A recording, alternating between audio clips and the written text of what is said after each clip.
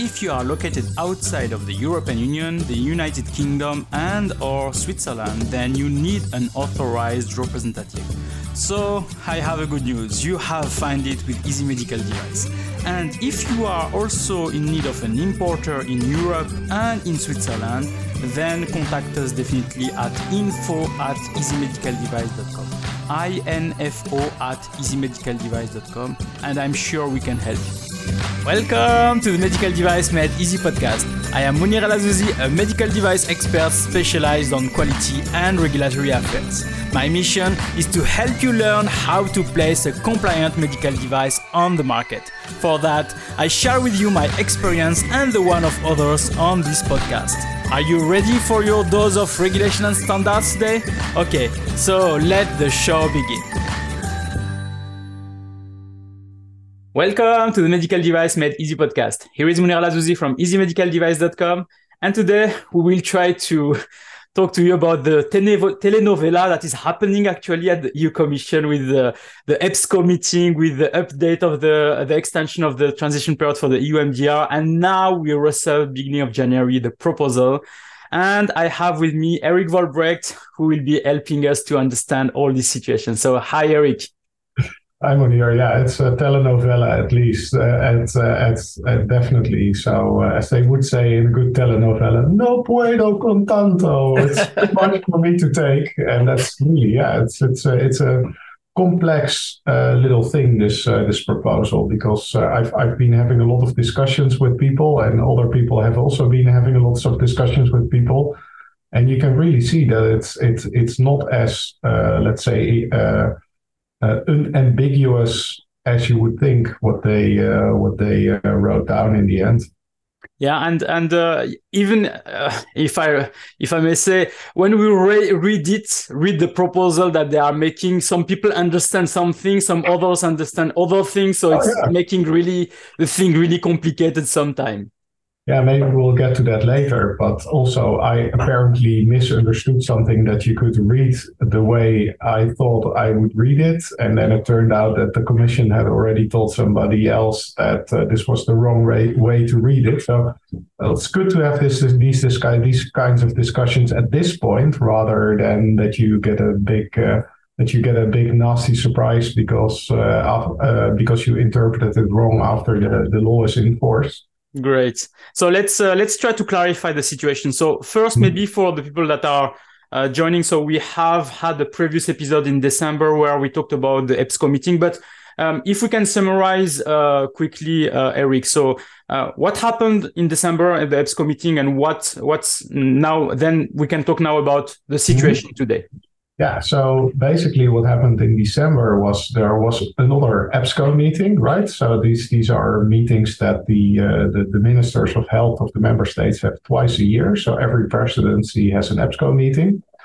And in the EBSCO meeting of the first EBSCO meeting in 2022, the Commission was given a mandate to come up with a legislative solution for the MDR, notified body capacity problem.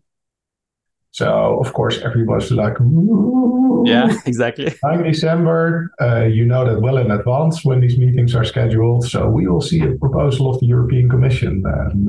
It's really nice. In the meantime, the MDCG was also active. They first issued MDCG 2022-11, in which they hinted at some kind of notified body solution from the MDCG. And they didn't really say what legal basis they would use for that. Later, we got the MDCG 2022-14 position paper, which was much broader, because that was the famous 19 points paper that rolled out the whole strategy to basically utilize notified body capacity better. And that also gave us more of an insight in the Article 97 strategy, which was then fully deployed in MDCG 2022-18. So you really see that the MDCG worked towards it in steps.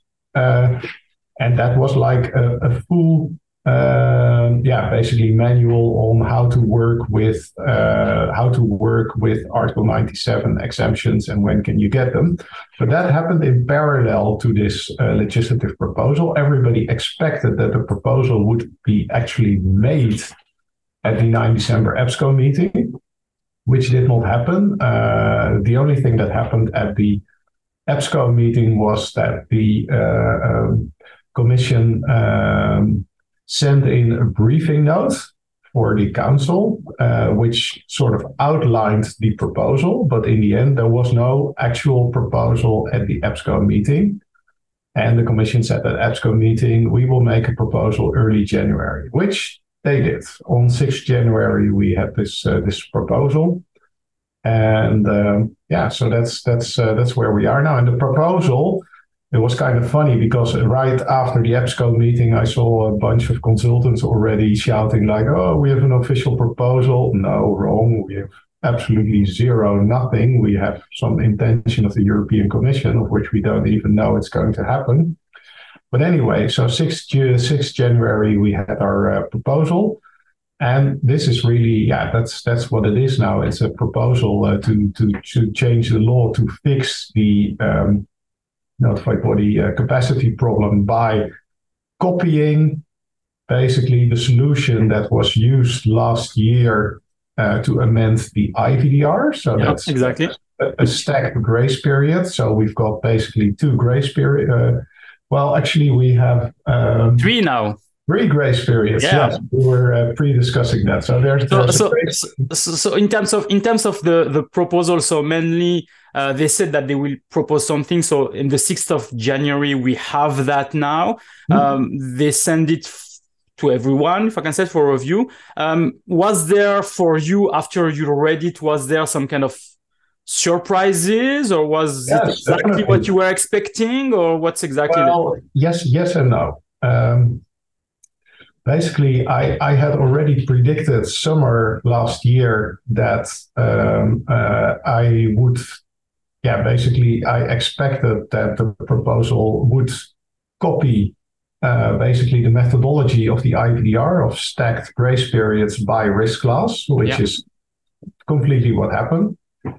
Why was it very easy to predict? Because the Commission only basically uses solutions. If they need to do something similar, they will always use a solution that they already have. Yeah. And also it would be weird to do something completely different for the MDR than for the IVDR. So that's why they went for this. But put a pin in that because now we have stacked grace periods. So basically what the proposal does is it does a number of things. Some of which surprised me and some of which didn't surprise me. So what didn't surprise me was we now have stacked risk based grace periods. So you have one grace period for normal medical devices, so class 3 and class 2B implantables until 31 December 2027. And then for all the other devices, depending on how you read the proposal, including sutures, dental crowns, and so on, but maybe we'll address that controversy a bit later on. Yeah. And all these other devices are until 31 December 2028. So that was the first big surprise for me. Why on earth 31 December? Yeah. I mean, we had only the 26th of May for all the other dates, even for IVDR, and now it's 31st of December. So why that? But okay. Probably because they wanted to basically give maximum time within those days. Okay, fine. Then there was also another surprise. There was the third grace period you could say, adopted under the proposal, and that's the grace period for Class 3 custom-made devices, which makes a lot of sense. I mean, basically, if you think about it very logically, it's good that they include it because for Class 3 custom-made devices under the MDR, you also need a notified body involvement. So but then what they did, and that was weird, that grace period is until 26 May, so not 31 December, 2026. Yeah. So why the incongruency in dates beats me? I have no idea. So then basically we are stuck with 3 grace periods for different categories of devices. And we have not, on IVDR, we had just the end of the grace period to say the 26th of May 2027, 26th of May 2028, etc. But here there are some conditions also. You don't think that you can go through those grace periods without following certain conditions. So can we summarize quickly what are those conditions? Sure. Yeah. That was also, you could say, on the one hand, it was a surprise, and on the other hand, it was also kind of logical. Why was it a surprise? Well, because the way they wrote it down.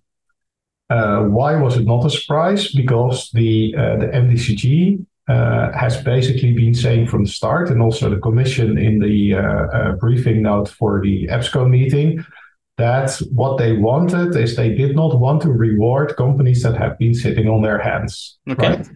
So basically, that means that whoever thinks now like, 2027, that is my day to aim for, or end of 2027 or end of 2028. No, because the exemption or the extension is conditional, and it's conditional upon companies having taken clear steps to phase into the MDR by 26 May 2024, the original expiry date of the grace period for the MDR.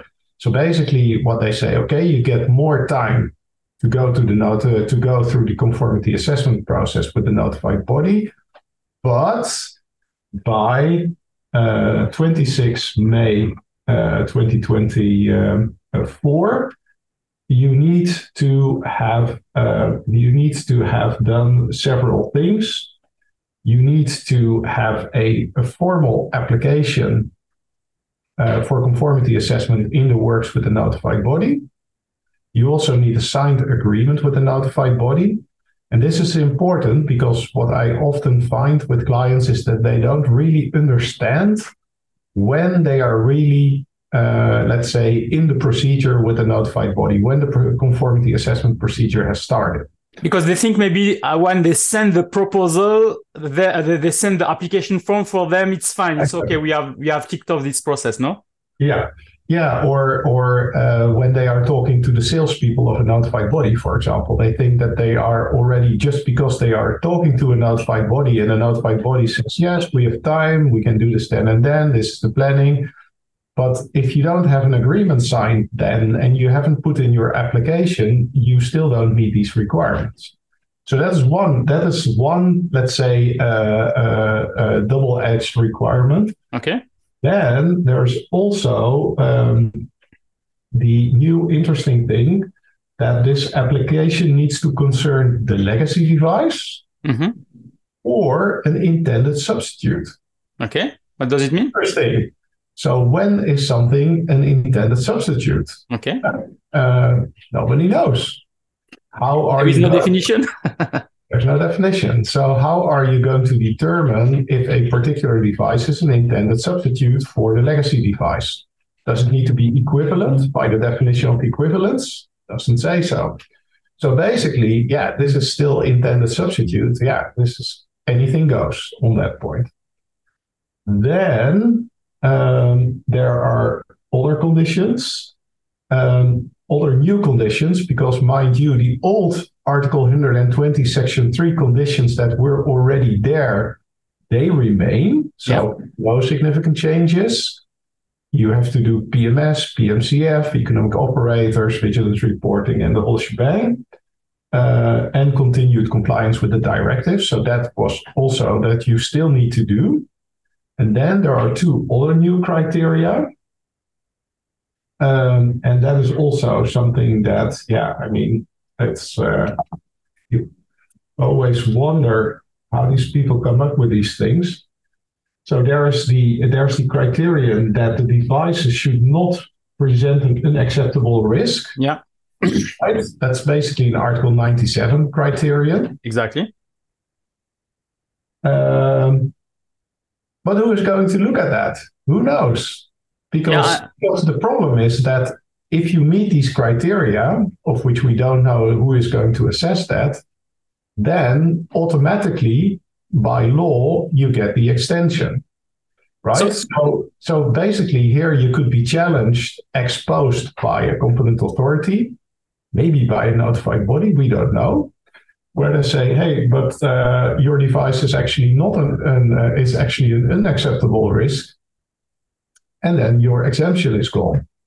So does it mean that all those criteria, as actually for the moment, we have some notified bodies that have some certificates available with those manufacturers. If those certificates will be cancelled or not, I suppose it depends on these criteria.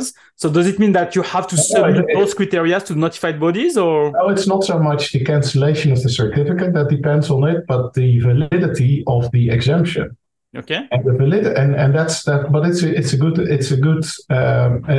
a good point, because I've also had discussions with people that say, yeah, who determines that the exemption applies? Does the notified body need to issue a new certificate or a letter or whatever? Exactly, because it says on the proposal, I think it says that there is no need for issuing a new certificate for notified body. So, but what is the proof that yes, you are on this extension now?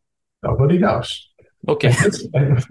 And this is also why it is super tricky if you need a free sales certificate, or if you have to deal with competent authorities in other ways, because in other jurisdictions, because how are you going to prove to them that you still have a valid certificate? Yeah, because when you are asking for your free sale certificate, they ask you to provide the CE certificate that should be valid normally, plus some declaration of conformity, some documents. So then the competent authorities are reviewing that, and then they accept to create a free sale certificate so that you can sell your products other countries. So now what is the mechanism within the competent authorities to say, okay, this certificate is expired, but it's still valid. So it's mainly something that, or it's extended, but this is mainly something that's not clear. That means that they're going to have to train foreign competent authorities, so non-union competent authorities, on this is how you can recognize that a certificate is actually still valid. Yeah, no, I think it's a tricky point. It's very tricky, because already the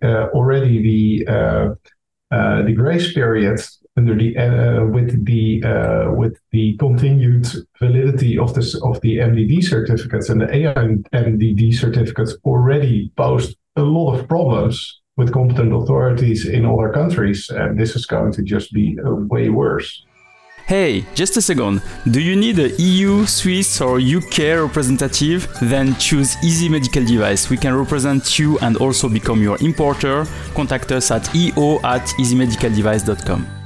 So in terms of, so we had also a lot of questions about this, but what is the situation now if my product already expired? For example, I have a certificate that expired December 2022, and I'm hoping for the Article 97 that we have seen, the MDCG 2022-18.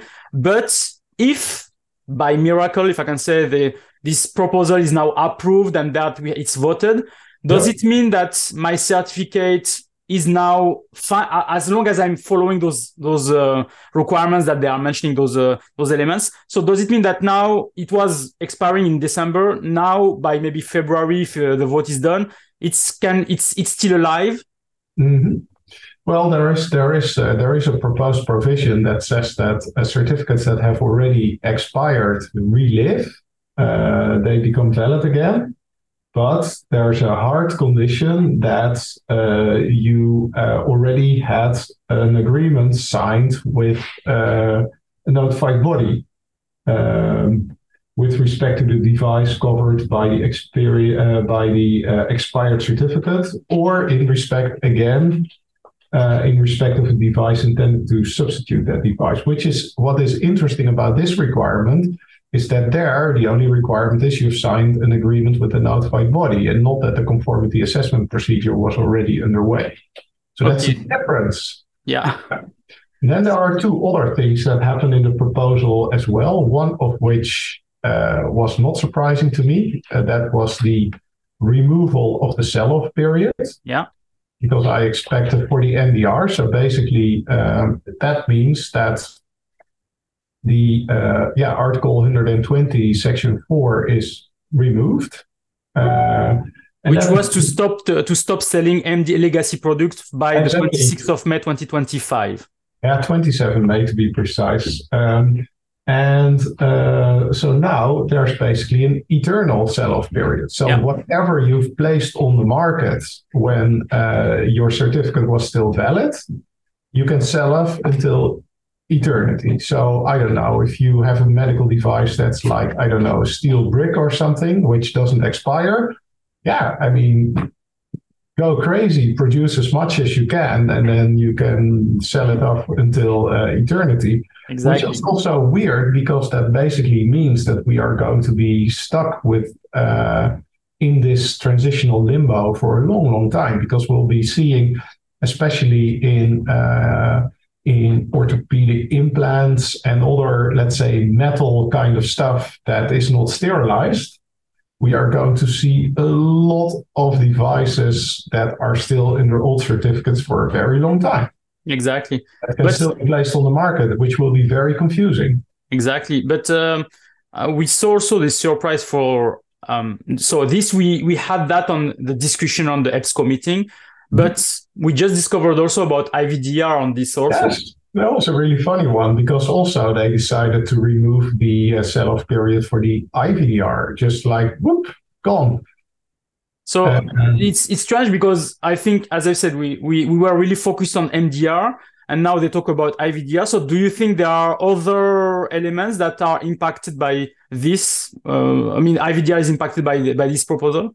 No, but I already had the first questions from clients that were worried that now suddenly under the IVDR, they also needed to show a fully implemented IVDR QMS by a certain date, and needed to have a notified body application and a signed contract before a certain date, because they were afraid that this was somehow mirrored in the IVDR as well. But no, it's not. So now we've got the weird situation that the stacked grace period regime under the IVDR is ridiculously more lenient than under the MDR. Exactly. No, I think it's it's good to have those kind of information now. And we had also a question. We got a question, as we mentioned at the beginning, about a lot of products that are like sutures, staples, dental filling, dental braces, tooth crowns, etc. Those products that are well-established technologies. Exactly. So when you read strictly the English, if I can say, of the proposal, you see that this has no extension of the period, if I can say. When you read it strictly without really thinking of everything. So this is mainly what we think when we are reading that. So. Yeah, because that's also how I, basically misunderstood, compared to the Commission anyway, what the proposal said. Because I had initially made a flowchart and shared it on LinkedIn, in which these well-established technology products were excluded from the whole grace period. And other people said, no, but they are in the Class 2B products that will go into 2028. But if you read the proposal closely, then it really depends on how you interpret a certain comma. Exactly. And apparently, that's the famous Oxford comma discussion. So I'm curious whether they are going to make this more clear, because also if you look in the explanatory text to the proposal, it seems to completely confirm this, because it also at some point here, let me get the text where it says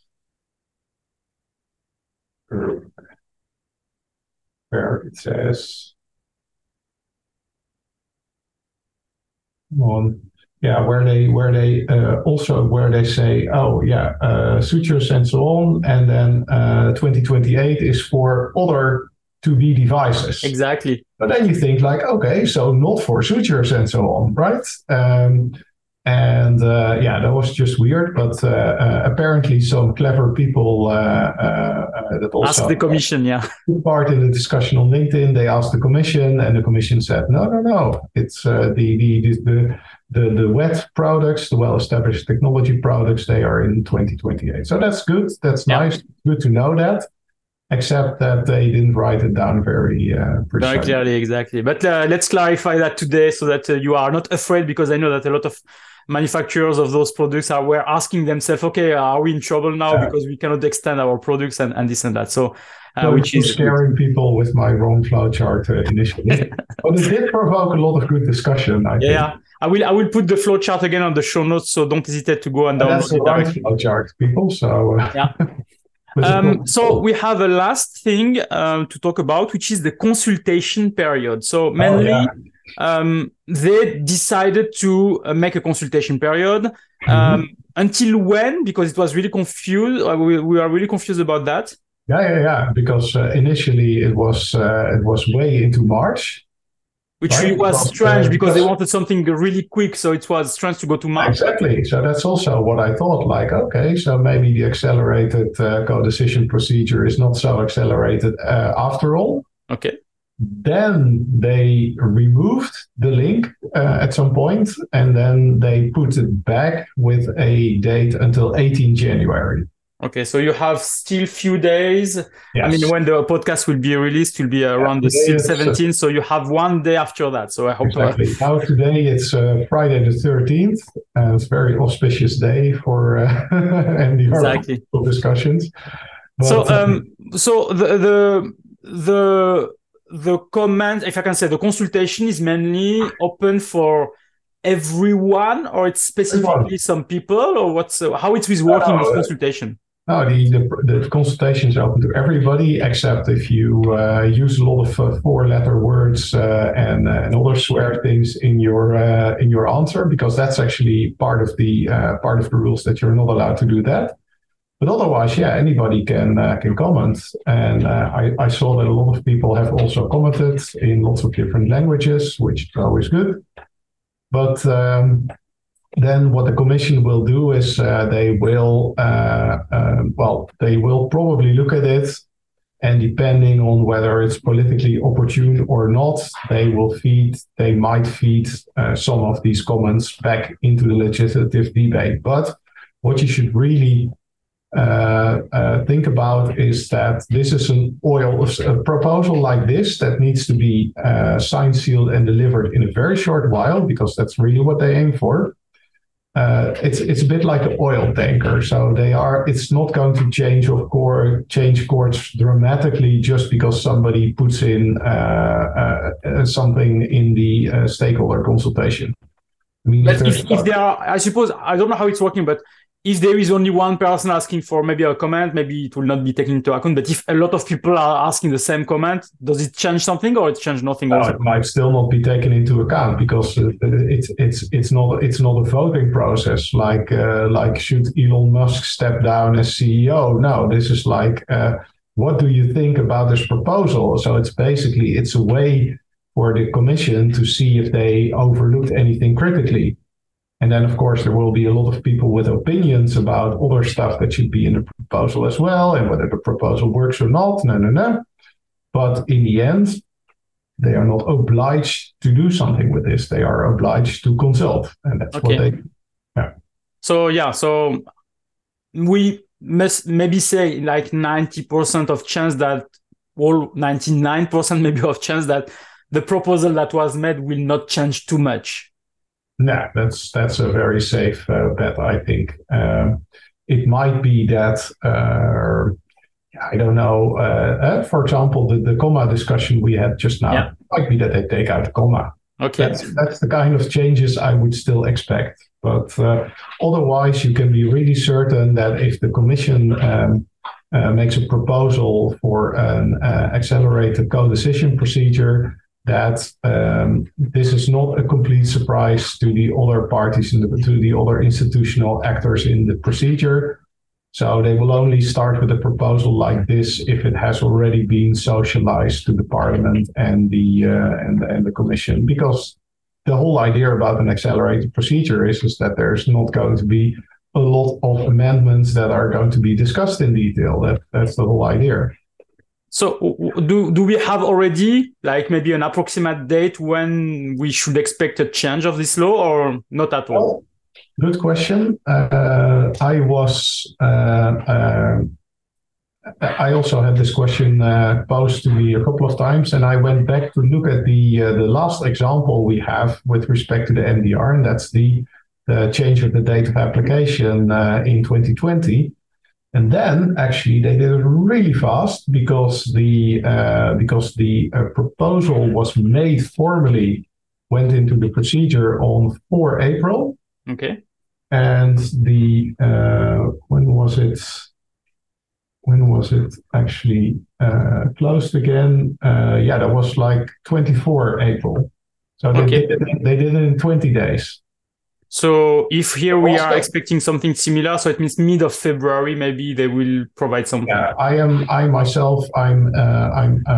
betting on March, somewhere in March.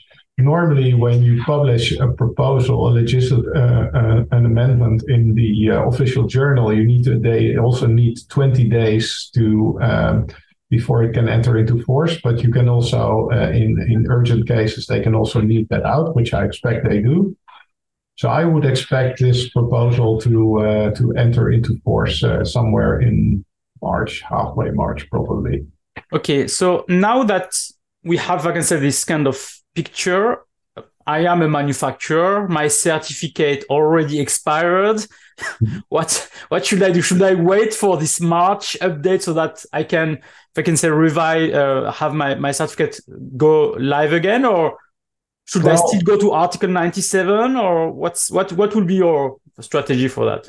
Depends on how formalistic you are as a manufacturer, because if your certificate has expired now, then at the moment there is no legislative instrument that makes it revive or makes it have continued validity. So that means that, you are non-compliant if you place products on the market. And this is typically the kind of situation you could remedy with Article 97. So you could, if you are very formalistic, you could say, or if you want to even be compliant, you could say, we are going to file a Article 97 application at the competent authority according to the procedure set out in MDCG 2022-18, and then hope that they are quick. And also moan and bitch and gripe about the fact that there's a lot of information that has to go in a procedure like this, and then basically solve the non-compliance this way. On the other hand, if you are a bit more, let's say, less risk averse, you can also say, well, this my certificate is going to relive anyway if this proposal is adopted. What I am going to do is and this is also actually unclear in the proposal, what does it mean that the certificate relives? Does it mean that in the period that you mentioned now, between expiry of the certificate and entry into force of the proposal, does it mean that if your certificate relives by the time the proposal enters into force, does it mean that your certificate was considered always valid? Yeah. Or does it mean that, yes, there was a period of non-compliance and then the certificate relives again? Nobody knows. So that means that basically you could be enforced against for this period of non-compliance in case reliving does not mean that it relives with retrospective effect. Exactly. Because that's a difficult one, which is not taken care of in the proposal, unfortunately. Exactly, but these are actually the things we lawyers worry about. We read a proposal like this and we like, how can you forget this?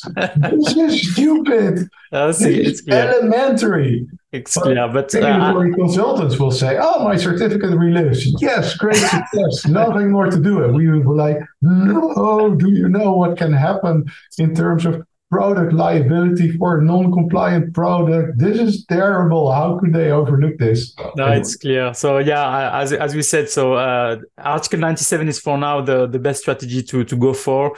Then we'll have, I hope, this proposal that will be signed. But in the meantime, there is some gray area where we don't really know if there will be any issue or not. But and I'm always so surprised that they don't look at things like that. I mean, it's not like, yes, there are clever people at the Commission that write these proposals, but the Commission also has a whole legal service that knows stuff like this. I mean, they should ask those people, like, maybe we should put in something like that so it's clear to the market where they are in terms of compliance. Exactly. But I mean, there will be, it was going so quick that maybe, as we said, there are some misses, but we'll see if there is really some problems on the market, which I hope they will avoid.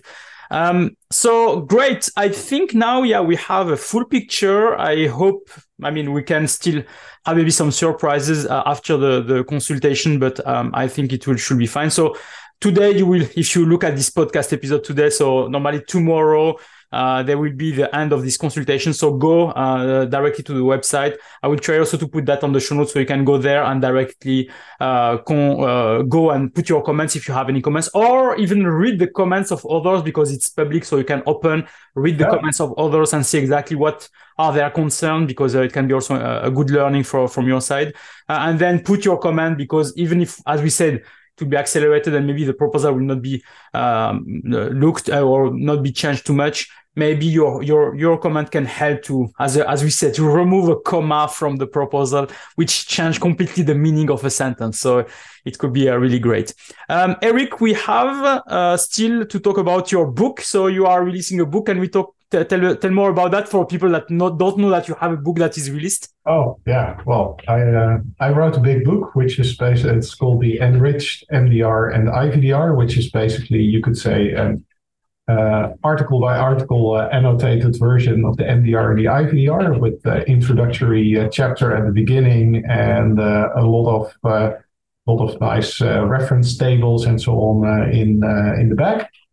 And it's for sale, and you can even get a nice discount on it via Monier's podcast with the discount code that Monier is no doubt going to mention. Exactly. So Easy Medical Device 10. So where you will get 10% reduction when you are acquiring this book. So don't hesitate to take that, because mainly it's a kind of a Bible. So if you are in this business of medical device regulation or quality, so this is something that can help you to understand some of the elements that are said, if I can say, on the regulation, but with a lot of some didactic information there. So it should be great. And you can follow also Eric Volbrecht on LinkedIn. I will also put your blog, so Medical Device Laws. I always make mistakes on this one.